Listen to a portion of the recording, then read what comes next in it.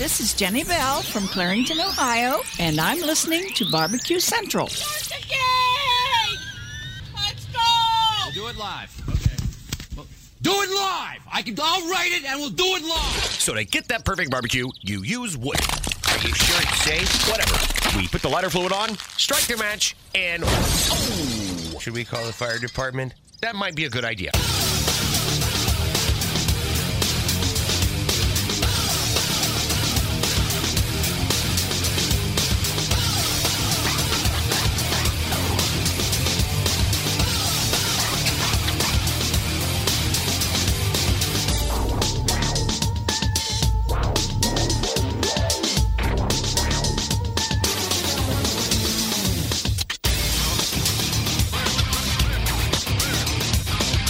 Welcome to the Really Big Barbecue Central Show. This is the show that talks about all things important in the world of barbecue and grilling. The show originating from the Rock and Roll Hall of Fame city, Bomb City, USA, Cleveland, Ohio, the barbecue capital of the North Coast. I am your program host, Greg Rempe. Happy to have you aboard here on your Tuesday evening's live fire fun and frivolity show. If you want to get in touch with the show this evening, if you'd like to follow the show socially, here's all that info. You can get in touch with the show by sending an email to Greg at BBQCentralShow.com. Follow us on all the social media channels at BBQ Central Show. And be sure to subscribe to the show podcast feed on your favorite podcast platform.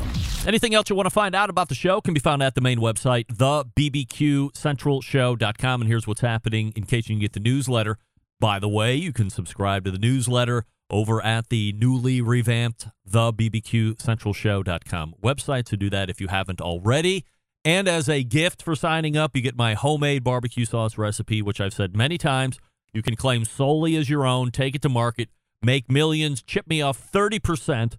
I believe that is fair in this business environment these days. After all, I did all the legwork. All you have to do is go into business and take that risk. And as a thanks, 30% back to me off the top line revenue here, folks. We're not nickel and diming on profit. I want top line. Anyway, outside of that, here's what's happening in case you can get the newsletter coming up in about 12 minutes from now. What do we know about the world of live fire cooking here over the last 3 years and 4 years, potentially 5 years? One portion of this industry, one sector of this cooking landscape has been dominated and continues to gain in popularity with the griddle cooker or the flat top griddle, whatever you want to call it. Freestanding cooking appliance with a flat top on it for smash burgers and such. It's captivated the consuming public. It's captivated the barbecue and grilling generation. And there's a number of different manufacturers out there right now. And tonight we will have a conversation with one of the upstarts, although they've been around for 5 or 6 years at this point, but really seen them come on the scene here over the last few years, especially with some help like darlings of the barbecue influencer community like Matt Pittman over at Meat Church. We will talk with Mac Plummer, who happens to be the founder and El Jefe of Loco Cookers. 11 minutes from now. 35 past the hour because it is the third Tuesday of a month. We will be joined by the creator of cookoutnews.com website, Wes Wright. There's plenty of business to talk about in the world of live fire, and Wes is all about it. Live, local, late breaking. That will wrap the first hour. We'll move to the second hour after that. And finally, after 18 years of doing this show, I will have him on what many consider to be the godfather of barbecue rub, the creator of the product called Butt Rub and the corresponding website, buttrub.com. Byron Chisholm joining me. I'm excited to talk to Byron for the first time here. We did a sound check earlier today, and he brought huge energy then when it didn't count. So when it counts, he's going to be bringing Maximo energy, which I'm certainly going to appreciate. So Byron Chisholm for the first time on this show, 14 past the second hour. And then we will close the show out with our quarterly guest and the Texas Monthly barbecue editor, Daniel Vaughn, on location across the nation. He has brought his mic with him. He has packed it in the bag. He'll be sounding loud and proud wherever he is. We'll get an update on that. We have plenty to talk about. With Daniel, not the least of which is the passing of two Texas barbecue giants in their own right. So we'll talk to Daniel about that, amongst other things. So that's how the show's laying out. Mac Plummer from Loco Cookers here shortly. Wes Wright after Mac. And then in the second hour, Byron Chisholm of Butt Rub and Daniel Vaughn closing out the show. Don't forget you can follow me socially, Instagram, Twitter, TikTok, and Snapchat at BBQ Central Show. We say good evening to those of you watching tonight through one of our video streaming platforms. You can go to Facebook or Twitch/BBQ Central Show to watch. Also, you can take in the show via YouTube, which is youtube.com/@BBQ Central Show. And, of course, we have a new YouTube poll question of the week, and I'm asking everybody this. When it comes to brisket and ribs, are you fatty and spares? Are you fatty and baby back? Are you lean and spares? Or are you lean and baby back? And currently, 75% of you that are voting say 75% of you say fatty and spares. I'm with you. That's me all day long, fatty and spares. Love the fat content and all of those things. To me, a properly, expertly executed piece of fatty brisket. Few things compare in life to that, except from a well-executed spare rib. Two of my favorite things, no doubt. So we will continue to track that. We'll ask all the guests here to show up here this evening, and we'll see where it lays out. By the way, last week's poll ended in a tie between sweet and savory and, or what was it, thick and sweet and thin and vinegary. At the very end, it ended in a tie, so we'll have to repost that one down the road. Let's start here this evening. This is usually where we do a little recap and feedback from the show last week, which, by the way, it was a great show. Dave Raymond was tremendous first time on, technically second time on, but first time long form. Robert Moss was on fire. Grillin' with Dad made his debut appearance on the show. And Mike McLeod from the World Food Championship dropped the bombs as it relates to current and potential barbecue series. The one making the most noise through the week, of course, was the one related to Sam's Club. Everybody thinking that's going to be a reboot of what was happening with the KCBS years ago. More on that as it unfolds. But all of that pales in comparison to the news that I'm about to break here this evening. A Barbecue Central Show exclusive news update. Greg Rempe reporting from the breaking news desk here in Cleveland, Ohio, the city that breaks the most live fire breaking news across the nation. Nay, the globe. Coming in as an official press release below from none other than Meathead at AmazingRibs.com, and the subject is, and I quote, "The Meathead Method book will be delayed until spring of 2025. In a quote from Meathead, "As you know, I have been working on a new book, The Meathead Method, for several years now, and 7 days a week for the last year. Last year, I signed up with HarperCollins. I wrote enough for 2 books and hoped HarperCollins would go for it, but supply chain issues have hit the publishing industry, and management is concerned about how paper prices and printing costs could impact the book's price. So they have put a page count limit on the book. I'm working on making the cuts, but it's a big job. So we have decided to postpone the publication date of the book until spring 2025. It takes about a year from first draft manuscript to get it edited, designed, printed, and into distribution. As disappointed as I am, there is good news in this. It gives me time to polish a few things. Heck, I may just publish the Meathead Manifesto with the stuff I am cutting from the Meathead Method book. Yes, I am on the record as saying that the process is so difficult that the Meathead Method will be my last book. And I have said that if you hear me saying I am working on another book, please shoot me. You may begin target practice now for those of you who tell me you are anxiously awaiting the Meathead Method book. So am I. Hang in there with me, please. Love and affection. Meathead from AmazingRibs.com. Now, I'm sure all of you are just waiting and biding your time, ready for me to pile on here and give Meathead the what for and the business and all these other weird terms that people say or don't say anymore. But I'm not going to do that. I will afford Meathead the professional courtesy. He sent me this official press release. I don't know if it went out over prwire.com or anything like that. I'm guessing not. It probably just came to me. So I'm sharing it with you in case you are one of the thousands or millions of people waiting for the Meathead Method book. It will be delayed. And when Meathead shows up on the second Tuesday of next month, then we will talk all about what's going on and if there's anything behind the scenes, subterfuge being run, who knows? But we will ask all of those questions with all of the sharpened points over the next few weeks as I craft them. We will have Meathead on this show, and he will answer them. He will not rebuff me. He will answer, no doubt. So if you're wondering how the process is going with the Meathead Method book, there you have it, a live update. Mac Plummer is coming up next. Before we talk with Mac, I'll talk to you about Pits and Spits.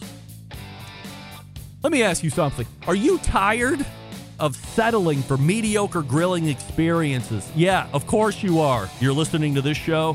You've decided to step the game up. Well, it's time to step the backyard game up as well and bring ultimate flavor and cook to the backyard barbecues across the nation.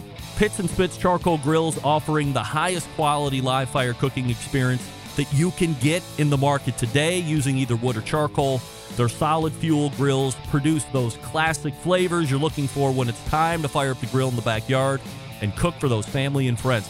With a large adjustable fuel tray, you can raise and lower the fire to control that fine-tuned heat temp. It's like their take on the very popular Santa Maria-style grills that you're seeing out there in the market today. However, this one's just got a nice little wheel that raises and lowers the fuel drawer. How nice is that? Of course, you know the quality is insane. Not only will it be around for your life, but however many kids you have, they're all going to be fighting over who gets it bequeathed to them. And then your grandchildren are going to be fighting over it as well. It's an heirloom piece that gets handed down from generation to generation. Check them out at pitsandspits.com/BBQ Central Show. And if you pull the trigger on one of those sweet-ass charcoal cookers, use the code Charcoal Central. That's right, Charcoal Central for $150 off any grill. That's pitsandspits.com/BBQ Central. And remember, the Pits and the Spits is spelled with the double T on the pits and the double T on the spits. pitsandspits.com/BBQ Central Show. We are back to talk flat top griddle cookers with Mac Plummer right after this. Stick around, be right back. You're listening to the BBQ Central Show.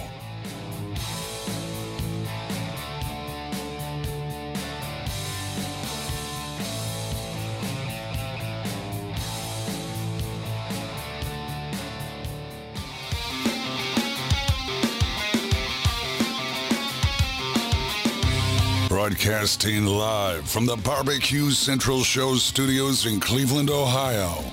You're listening to the BBQ Central Show. Once again, here's your host, Greg Rempe. Welcome back. This portion of the show being brought to you by CookingPellets.com, your number one source for quality wood pellets for all your pellet-driven cookers. You visit CookingPellets.com and check out all their flavors, and then go to Lowe's.com or Walmart.com or Amazon.com and get great shipping rates on 40-pound bags of cooking pellets, my brand of choice, CookingPellets.com. Longtime sponsor of this show. Gang, one thing we know for sure is that griddle cooking is not just a flash in the pan. Indeed, it is big business, and it appears to be here to stay, and stay in a big way. We'll talk more about that with Wright here in just a little bit later on in the show. But right now, we're going to talk to someone who is bringing his own brand to market. We'll learn all about the line and how it differs from the growing number of other griddles available for sale as well. First-time guest joining me here on the show is Mac Plummer. Hey, Mac, how are you, pal? Hey, what's up, Greg? How's it going? Let's go with the YouTube poll question of the week, Mac. Let's go. When it comes to brisket and ribs, are you fatty and spares, lean and spares, or are you fatty and baby back or lean and baby back? There is nothing about the lean part that I'm really into, so it's definitely fatty, and I could do either way. But I would say Probably Fatty and Spares. Fatty and Spares. That's right. Well, good news. 69% of the YouTube voting public agrees with you and me. Fatty and Spares has it. 23% coming in at Fatty and Baby Back, and then Lean and Baby Back has 8%. I can't believe somebody listening to my show would choose Lean and Baby Back. Right. But, hey, everybody has an opinion. Everybody has a vote here. We don't shit on anybody too much, but we'll move away from there. Let's go ahead. Hey, before we get into Griddle Talk specifically, let's get a little background on you. Are you somebody that has always been in the live fire industry in some form or fashion? Yeah, for almost 20 years at this point, I guess. So I've been around a lot. And then, as a kid growing up in the Southeast, around cooking in the backyard, either my dad, my uncles, family. So, yeah, it's always been a part of my life. Probably some of my best memories have been in the backyard around a fire of some point, around a grill of some point. Some of the best stories that, hey, don't tell mom, those kind of stories as a little kid. And some of the best food also. A lot of times my experience as a kid was we had some of the best meat around the grill before it ever got to the table with everybody else. You know what I mean? Professionally similar, or did you do other careers prior to Loco? Yeah, so I actually cut my teeth in this industry at Masterbuilt. I was a Masterbuilt for 9.5 years. John is McLemore, still a good friend of mine. Know the family really well, very close to them. And, they hired me probably before it made a lot of sense to even hire me. I'm not sure I brought a lot to the table in the beginning. You know what I mean? That's why I always thank John. Hey, man, thank you for taking a risk on me.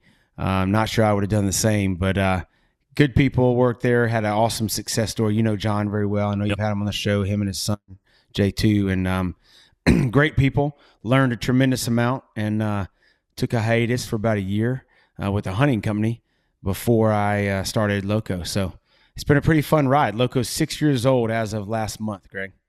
When you look back at the time at Masterbuilt, you said you learned a lot. Is there one or two things that really stick out to you that you learned from John or that John mentored you on that you carry today? Yeah, there were many things. One of the things I've always really appreciated about John is he just had a zeal for everything that he got into, and he would rally the troops around what he wanted to do. And I think I've told you before, actually, he would sort of will things into happening, and I mean that in a good way. He would say, "Hey, this is what we're going to do," and then he would make it happen with a good team. We had really good products. It was a good time. The electric smoker was sort of new. It was kind of like it was really before pellets even were on track line, or really even by was following that kind of business. And so it was a lot of fun, and we did a lot of really fun things. And so I learned that. And then also, just how to build a brand. I think he and his team was really good at building a brand, did some things outside of the norm. It was my first experience, for example, on live TV, QVC, for example, live radio. Did a ton of radio advertising, which I thought was brilliant because back at that time it was really before there was a lot of Sirius XM radio. And so you had a captive audience. And at the time of year when we would buy those radio spots, we weren't really competing with a lot of people because it was times of year where it wasn't, big holidays, that kind of thing. It's kind of cheap advertising. So that, and then also just, the whole manufacturing process. And I got to go to China for the first time. I think I went 20 times maybe with Masterbuilt to China. And I've been 20 times since, which is kind of funny for Loco. So you said you've been in business for 6 years? 6 years, yeah. What's the meaning 6 years behind the name? I look at Loco, and quickly I assume it means something about being crazy, or maybe you're taking this wild risk, whatever. But is there something behind Loco other than just seeing a name and associating with crazy? So it's funny, internally, we have a number of things we talk about on our team that's, internal text chains and email chains. And we say, hey, we have a Loco idea. And that's when we know that, if I say that or my partner Blake says that, our team kind of takes a deep breath because, okay, what are we going to do now? But Loco actually came from, it was short for low country. And so the first product that we actually made was a crawfish boiler.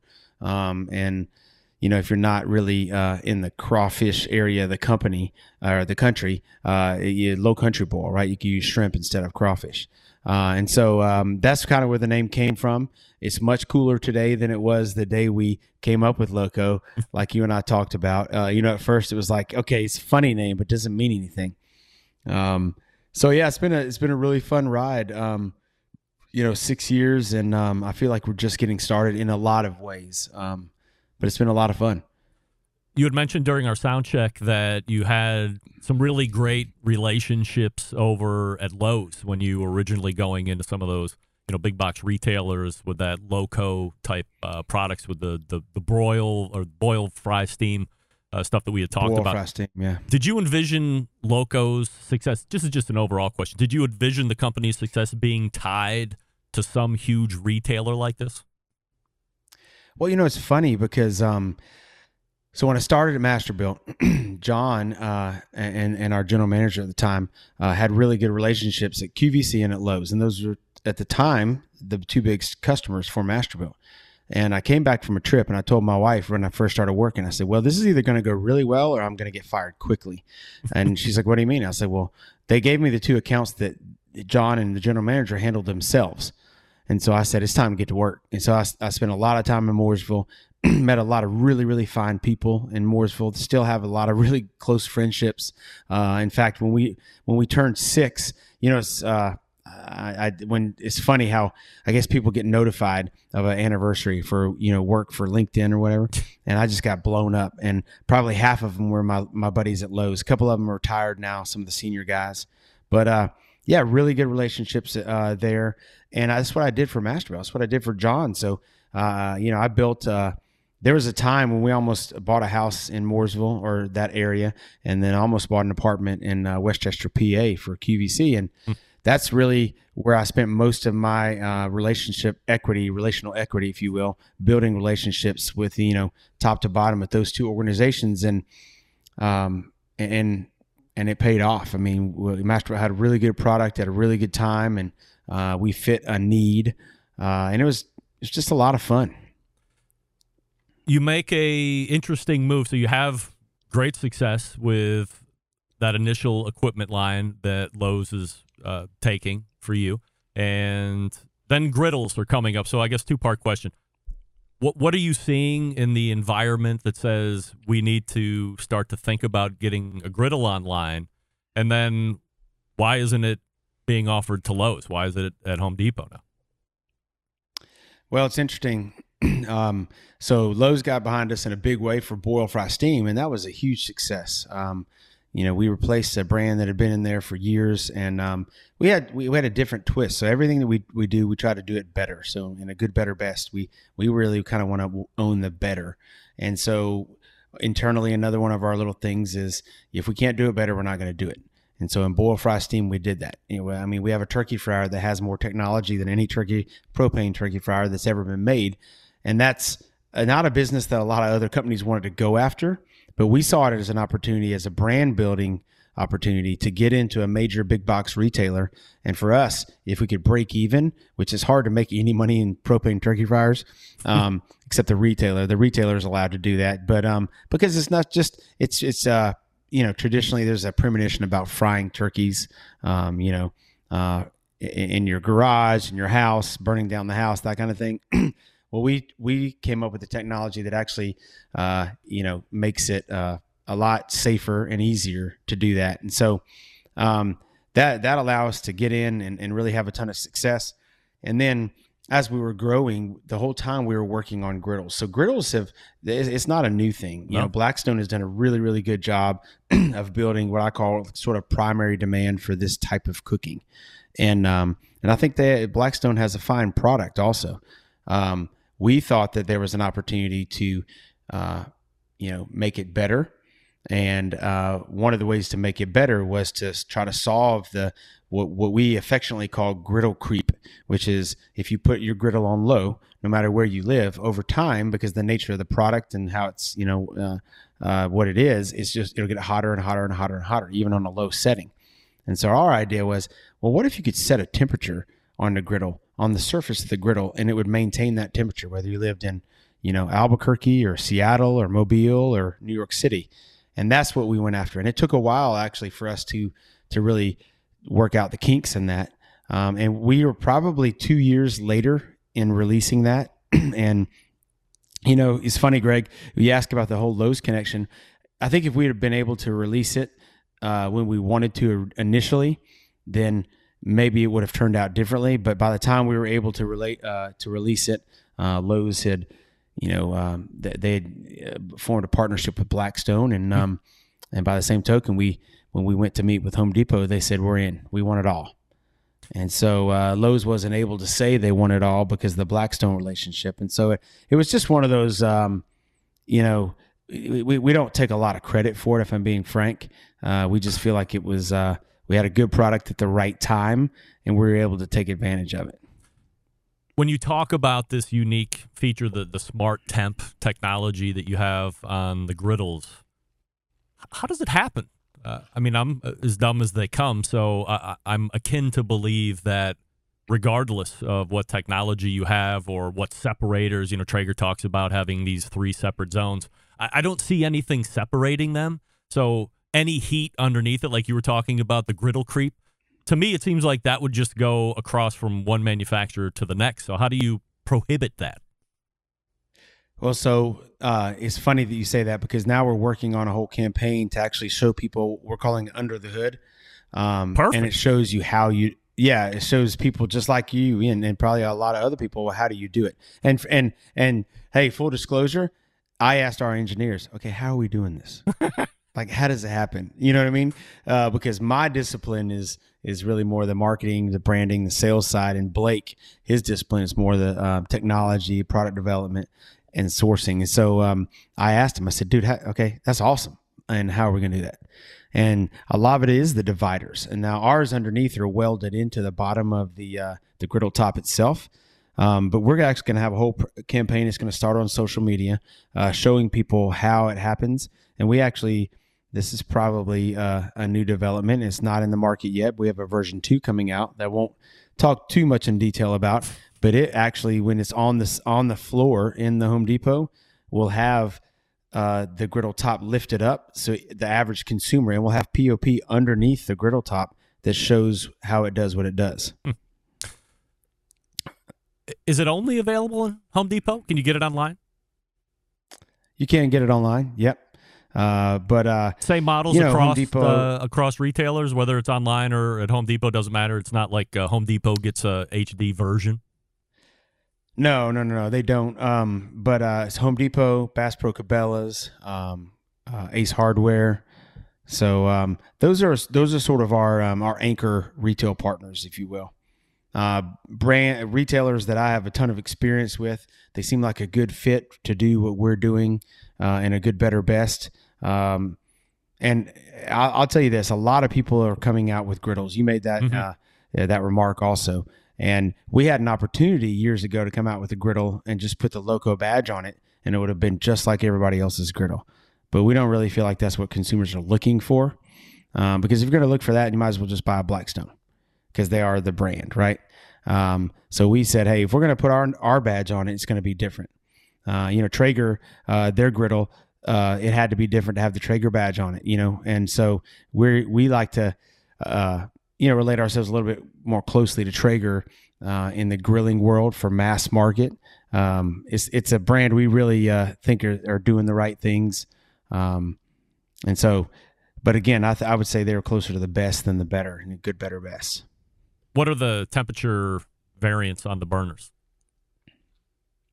So low is about 225, and then sear is 500 plus. And then are you in increments of 5, 10, 25, 50? Yep. 5 degree increments on the version we have in the market right now. Yep. Now, if you go to Loco so like cookers, for example, yeah, go ahead. Pancakes, 350, right? That's my setting for pancakes. Bacon is 275. And that may not seem like a big difference, 75 degrees. Nope. Bacon takes the longest of anything you ever cook on the griddle, in my experience anyway. But I always do my bacon first because it seasons the griddle, and anything else that I cook after the bacon is going to taste amazing because, who doesn't love bacon? No doubt. But you got to do the bacon right, and you got to do the bacon first. And there's no better way to eat bacon than off a griddle, in my opinion. If you go to lococookers.com and you click on the flagship product, the 36-inch griddle, you have a couple really good reviews right up there. And then all of a sudden we go to wanted to love it. And then whatever the sob story is. Poor execution on a good-looking griddle, 2 stars. 1 star, don't buy this in all caps. 1 star, horrible. 1 star, really bad grill. What's going on with this? And why are they still on the website? How dare you be so ethical? Well, I mean, Greg, what you got to remember is we're a young company. And to play with these big boys, you got to have thick skin. And, there's a lot of brand presence around some of these brands. And there's some pretty, big loyalists, right? And so it's you should almost expect that. And if we actually reach out to all those consumers that write even the poor reviews because we want to know, hey, what actually happened? Sometimes we don't get in touch with them, shocker. Sometimes they're not available. They just wanted to leave a bad review. Sometimes they're not verified purchases, but there are sometimes people get a product and they truly do have a bad experience. And that sucks, man. It sucks when everybody has a bad experience because that's not the expectation. The expectation is you buy our product, you have a great, but the reality of it is, you can buy a brand new Mercedes and you can have a bad, experience with a brand new Mercedes. So we just want to, as we grow and we get more presence, I mean, as the volume gets bigger, we want to eliminate mistakes. You're not ever going to eliminate all the mistakes, but at least minimize them, right? And when I was a kid, my dad, when he taught me how to hunt and how to, shoot a gun, is aim small, miss small. And so that's kind of how we, that's kind of our theory is, hey, let's aim small, miss small. Well, now we're sort of at the dance, if you will. And we're at all the, we're basically in the retailers we want to be in strategically, and we're going to grow with those retailers. We're not going to sell to every retailer, but our goal is the same. And so it's really hard when you have, as a young company, 6 years old, and a retailer says, hey, we want you to make a smoker, and we want to put it in every single store we have. And they have hundreds and hundreds of stores, right? It's really hard to sit back and go, I can ship it next fall. And they're like, no. Like, we want it in the store next fall. Like, we want it in the store in, September of 2024. That's the hardest part about what we do in the mass market, is to say, we're with you. We appreciate it. We want to have it in there, but we won't have it down until next fall. We can't ship it until next fall. Are you in a position to say no? Do you feel because you're tied into this particular retailer, maybe you only have 4 or 5 of them when you're a company that's growing, you're 6 years old, and if you have 4 or 5 accounts, you lose one. That's a big deal. I mean, that's a fifth of the business. So are you allowed to say no because that's not your core competency? 100%. And, it's funny that you say, are you allowed to say no? I think that's a really funny way to look at it because I think, most of the time you want to say yes. And look, I'm a salesman, right? I mean, that's really probably what I'm the best at is selling. And it's hard to say no. But if you look at the long term, where you want your company to be, we have no goals for revenue projection, anything like that. Sure, we have internal goals we want to hit every year. We want to grow revenue, we want to grow profitability, but we don't have a goal like we want to be a $400 million company in 2 years, right? And we're not today, just before you ask. But we do want to grow, but at the end of the day, we want to create products that when people see the Loco badge on it, they think, okay, I got to check this out because they must have thought of something that I need in the backyard. That's the ultimate goal. And I think over time, if we do it right, and I hope we are doing it right, that consumers will realize that it may not be perfect every single time, 10 out of 1,000, people may hate us, right? But the vast majority of people will think, but those are good guys. And if there is an issue, they stand behind it. And they do most of what they do really, really, really well. And we've seen that in boil fry steam. And as we get into the griddle category, which we are now, and then we do have a charcoal kettle grill that's in every Home Depot. And we have a smoker coming out actually next fall. We are going to ship it next fall. But we've been working, like it's a good example. We've been working on that smoker for 3 years now, legit 3 years. just tweaking it, trying to get it just right. And we're really, really close, and we should be able to ship it next fall. So that's probably the hardest thing is you have this great idea. Like you and I are drinking a beer in your backyard, and you're like, Mac, this is what you should do. I'm like, yeah, man, we should do it. It might be 2.5 years before we even ship it. And then I'm like, Greg, you remember that? No, I don't remember anything. Like it's been 2.5 years. Man. Mac Plummer joining us here on the show, and the website is lococookers.com. So the good news is this. We have plenty to talk about the next time you're on. We talk about that charcoal grill. Obviously, we'll talk about that smoker as well for the barbecue fans. And certainly appreciate you coming on for the first time here. Give us a little background about yourself and talking about the griddle cookers. And we'll do it again soon. Appreciate the time. Awesome, Greg. Thanks, man. Have a good night. Mac Plummer right there, breaking it all down as it relates to the flat tops and standing up to those reviews that are left right on the website there. I'm sure a lot of companies would feel obligated almost, even internally, just to go scrub those off, especially if they've reached out and tried to make it right, found out that they were maybe just there to cause trouble versus anything else. However, they're up there, and he's ready to talk about it. So impressive that he's standing up to those and owning it. If you are interested, lococookers.com on the website, that 36-incher is currently sold out. At least that's what it says on the website. So not sure when they'll show back up, but you might want to call your Home Depot that's local to you and see if they got one there if you're interested in it. Wes Wright is ready to rock and roll here, so we will reload and be back in 1 second. Stick around, be right back. You're listening to the Barbecue Central Show.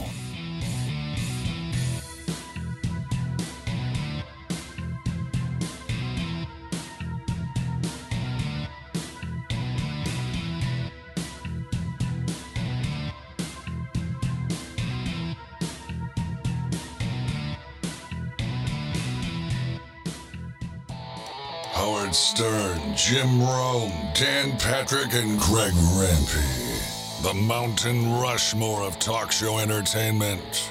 Now, let's get back to the Barbecue Central Show.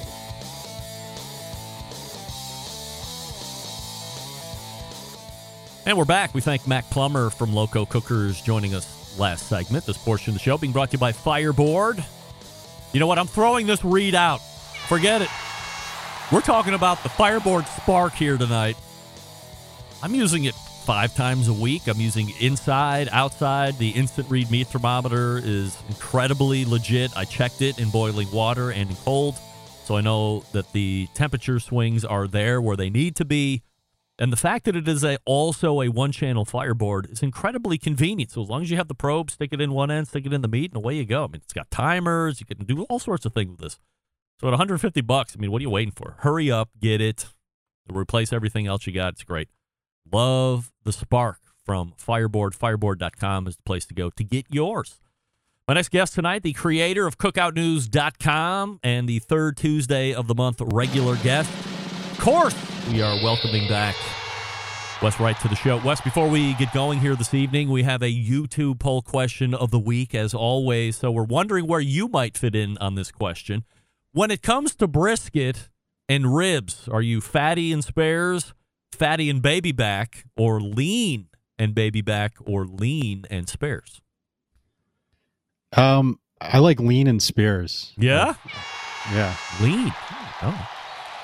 63% of the voting public are fatty and spares. I fall into that category. And fatty and baby back is coming in second at 26%. Lean and baby back, 11%. And 0% are saying lean and spares. Except you. Except me. That's right. One of a kind. Officially announced 2 weeks ago, and we've been talking about it in secret for what appears to be like 2 months, but we had maybe talked about it last month, but officially made public the sale of Danson's Grills to W.C. Bradley. Of course, brands that you would know include Charbroil, Sabre, Oklahoma Joe's, and the list goes on. How do both sides benefit from this transaction? Yeah, I think, with on the W.C. Bradley side, where they were, I would say, weak is in the pellet grill category. They had the Rider, but it didn't seem like it had a huge market share. And that's really what the Danson's grills were all about. Is they make I think they have a gas grill too, but it's 90% pellet grills.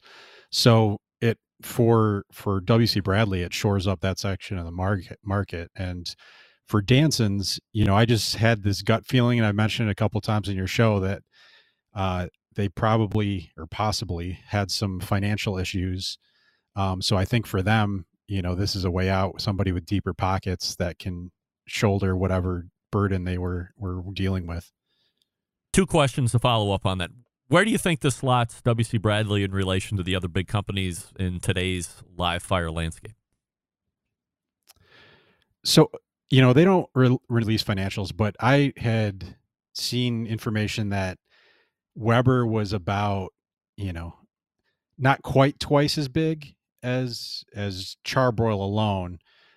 So you factor in those other brands, I'd say they're, a couple $100 million, maybe under Weber. That's my just, back the envelope math. When you have a buy and a sell, do you think WCB eliminates anyone at Danson's, or just to use their own people going forward? Or have you heard anything about that? I haven't heard anything. That is the unfortunate part of an acquisition. It's bad, but there's good elements to it.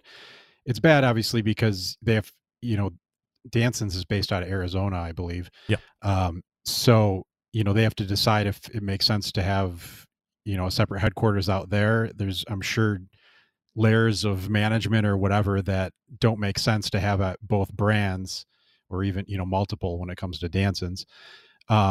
So, there may be some overlap that they get rid of, but as a result too, the flip side of that coin is it's a stronger company now too, is that, it'll emerge from this where it could have possibly had other, worse consequences otherwise. Last time you were on the show, I asked you how many grill companies were in financial distress. You just kind of touched on it a second ago. It appears that Danson's might have been one of them. Do you think that they might have fell victim to believing that the level of buying during the pandemic was going to stick? That was now table stakes? Yeah, I think so. Absolutely. It seemed like they were ramping up production, and then all of a sudden they were, they never officially announced it, but I saw enough evidence online that they were doing layoffs and things like that as soon as the market turned, which to me, that means you didn't plan it correctly, because otherwise you would have assumed the market would have gone down and you would have staffed accordingly. On the Bradley side, you talked about the Ryder DLX pellet cooker not catching on. Why not? I have two in my backyard, and it's really good. It doesn't have a lot of tech, but it's a robust build. It works great. The searing option, the handle that opens or closes the direct access to the firebox, works really well. I think when it's in smoke mode and you have something on the bottom grate over the top of the firebox, I can run a little hot, but if you know how to finagle it a little bit, that thing is a solid cooker for, $1,100 or less. Yeah, it looks nice. I don't know if they marketed it appropriately originally, because, they don't have, with some of the other makers, they don't have it in any of the big box stores that I can think of. At least I don't think they sell them through Lowe's, which would be the logical place for them. So, where do you see them really? You just don't see them around. I never saw anyone that bought one. So I don't think they put enough behind it to compete with what Traeger was doing, and they were really catching fire and found some great brand identity. Wes Wright joining us here on the show, cookoutnews.com's website, which you should be frequenting multiple times a week. I always say Mondays, Wednesdays, and Fridays, if not every day. You put out an article on the 14th going over a number of barbecue and grilling statistics on various topics. The survey was created by Butcher Box, which is a custom meat ordering thing. So obviously they were doing some information gathering about the environment or, the particular industry. And some of the lead stats were 38% of people grill year round. Is this a higher or lower number than you thought?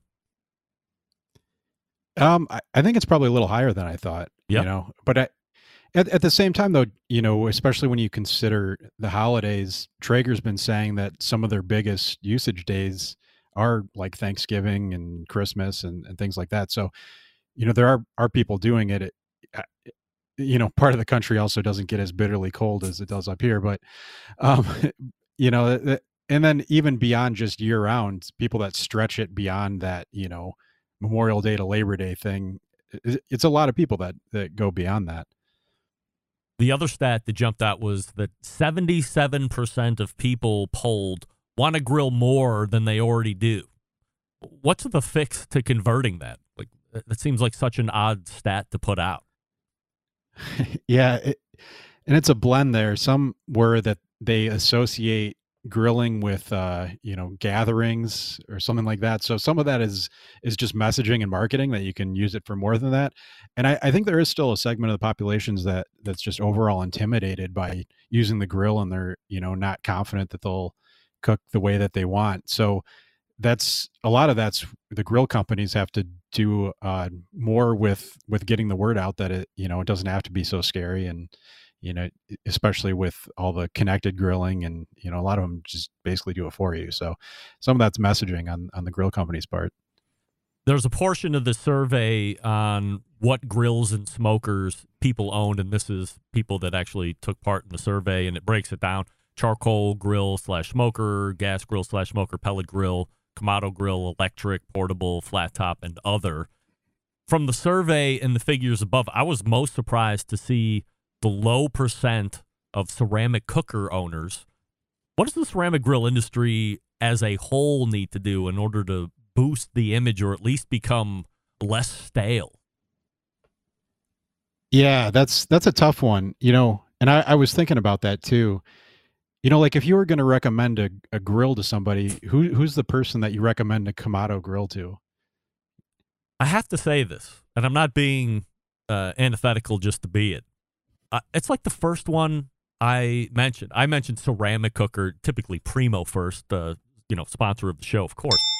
But I say, look, if you're going to get into it and you like charcoal, then the best thing to get is going to be a ceramic cooker, because in essence, you're buying two cookers in one. What do I mean by that? You can get a low and slow, and it holds really well, 225, 250, whatever, for your traditional barbecue stuff. Or if you want to go ahead and rip it raw, do the searing and all that stuff on steaks other than cuts, then you also have a really great ability at doing that. You can also get accessories to help you manage that fire if you don't want to learn it. And if you can get over that initial shock of price tag, because it's not $200 like a Weber kettle grill, then you have two grills in one. So it's literal. When people ask me what grill should I buy, it's one of the first two that I throw out is a ceramic cooker, which probably isn't what normal people would do. But I'm also afraid that if I'm the only one doing it, it's certainly not helping the staleness disappear. Yeah. Well, I mean, I guess the way that I think about it is somebody that's new to outdoor cooking, right? And they, if they want a grill, they want hot and fast. You go gas, electric, charcoal, depending what you want. Low and slow, if they're new to it, I got to say pellet grill, because it's so easy. And I think that those companies have done such a good job saying, this is easy. You get great flavor. It's wood-fired flavor. You don't have to worry about fire management. So, you don't need the time that it takes to do that. Could I make an argument that if Primo or Kamado Joe could better leverage social media or new media in general, they could jump Big Green Egg pretty quickly as the market leader? Yeah, I'd be curious. I haven't seen any stats on where, the market share within Kamado grills, but I'd be real interested to see, how neck and neck that is. But yeah, there's definitely opportunity if you're only at a, whatever it was, 6-7% share of the overall market. Yeah, there's opportunity to be overtaken there. And none of them seem to leverage. So outside of Jack Arnold, who's most associated with Big Green Egg, I don't even know if you're familiar with that name or not. I don't know. I couldn't sit here and mention any type of social media campaign or influencer that uses any ceramic cooker of note that helps them even start to attain that influencer title. Yeah, I don't see much on social media either. It seems like just as a brand, Big Green Egg, and I've had amazing food off of Kamado Grill, no denying that. it's all about the history, and it has such a strong following. I think that can almost be intimidating to other people too. But yeah, I think if you had more outreach through social media or something like that to show people, making great food and talk about the qualities that make it superior, I think that's definitely something there. Do you ever see them getting 25% of the market? I think that'd be pretty tough with how much, like griddles are exploding and, with pellet grills. And two, what I've heard from people is, specifically with Big Green Egg, is, the founder has been around for a long time, and they're, we're kind of waiting to see what happens with that company as a whole. Wes Wright joining us here on the show, cookoutnews.com, his website. I don't know if you saw it or not, but Yeti and Butter Pat, which is a cast iron pan manufacturer, joined forces and released a quickly sold out $400, I don't know if it was a 12-inch cast iron pan or not, but the non-branded Yeti Butter Pat similar pan is like $350. So are we paying $50 more for the Yeti name, and now you can cook bacon on the Yeti pan next to your Yeti tumbler full of mimosa? It does seem that way. The one that is made by Butter Pat Industries is remarkably similar to the Yeti one. I don't know how it's different. It might have other than the logo, but yeah, I mean, that's well out of my price range for a skillet. I just get some Lodge that works fine for me. If I was maybe a multiple tax brackets up, then I wanted a beautiful cast iron pan, because I mean, there's no denying that thing. It says it's smooth, like perfectly on the bottom. Like it's perfectly the cast smooth, iron that I'm getting now. Like if I go to Lodge or the Sam, the cooking guy one that I have, that he sent me, it's a little, it's got texture on the bottom. But my grandfather's Wegner that I got from him after he passed away out of the house, that has like a real smooth bottom, which I certainly appreciate, but maybe that just costs more in manufacturing to make a smoother bottom than one that's got texture. That must be a cheaper way to do it. Yeah, I think too, it's with how the industry's progressed, because that was how that Butter Pat Industries, they were founded because a guy broke his grandma or great grandma's cast iron pan from the late 1800s or something like that. And so he wanted to find a replacement, and he couldn't find any that were similar in build to the way they used to build them. So they had to go through and prototype for years on new foundry methods that didn't exist anymore to create them. And they had to come up with their own just to mimic that style. Wes, last question. When we talk about outdoor heating, you have fire pits, you have the liquid propane heat umbrellas, as I call them, and then you have the emergence of the pellet stove outside. Timber Products makes a really elite version. I had Tyson Traeger on a couple weeks ago. He sent me one that we were able to put together over the weekend, used one time, and seems to work really well. Where do you think this sector of the market is? Is this something that's going to continue to grow, or does it have a ceiling of success? I think it'll continue to grow more than it is. It seems like we're seeing more and more manufacturers with them, but it's kind of, it's good for everyone if it succeeds, because it's a big factor is it lengthens the grilling season that we talked about earlier. If you're more comfortable outside, you're more likely to buy other products like a Solo stove. They have the Solo stove tower too, and you're more likely to grill and things like that. So I think that there's more opportunity, with what they have, especially with some of the pellet varieties that are supposed to have wider ranges and, throw off more BTUs. Any breaking news to happen before the week closes? Let me think. I don't think that, I never know until it's last minute, or I wouldn't say never. I usually don't know until it's last minute, but not that I'm aware of. All right. So do this. Check cookoutnews.com, and then you will learn when I do on when the top news is breaking. And then if you miss it, of course, then you can catch Wes right here, third Tuesday of every month here at 35 past the first hour. Wes, always appreciate the time and the information. We'll see you again in July. Yeah, thanks for having me, Greg. You got it. Wes Wright. What do you guys think? What does the ceramic cooker market need to do in order to get up with whatever the most popular cookers are right now. 55% of people in this poll have a charcoal grill or smoker. 49% of people polled have a gas grill or smoker. And then it drops down fairly considerably from there. 18, almost 19% have an electric grill. 14% have a flat top, and 15% have a pellet cooker, which both double up, even more double up than the 6% that have a Kamado grill or smoker. So that's a bit shocking. That's not encompassing the whole live fire, but of those people polled, 6% of Kamado or ceramic cookers. That was shocking to me. Speaking of ceramic cookers, you need to get behind Primo. Hurry, pronto. What do we love about ceramic cookers? Like I was telling Wes just a minute ago, we love that you can get low and slow for barbecue. We love that you can get rip-roaring hot for high grilling temperatures of steaks and other thin cuts. But in your round ceramic cookers, getting a 2-zone fire that you really want's hard. Why? Because it's round. Enter Primo cookers and the game-changing oval design. The shape gives you the ability to execute a 2-zone setup that you desire. It also gives you the other ceramic grill benefits as well. When you break it down, there's more than 60 different ways to configure the Primo cooker, so you're only limited by your culinary imagination. They have all the accessories that you want now. A pizza grill. Yeah, a Primo grill pizza accessory, a Primo grill rotisserie. They also have the new griddle insert. They have a lot of things going on right now. You need to be keeping up with what's happening at Primo because they're now introducing accessories at breakneck speed.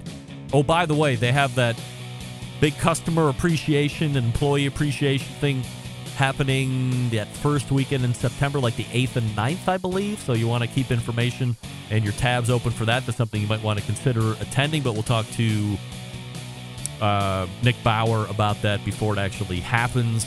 And we'll be back to wrap the first hour right after this. Stick around. We'll be right back.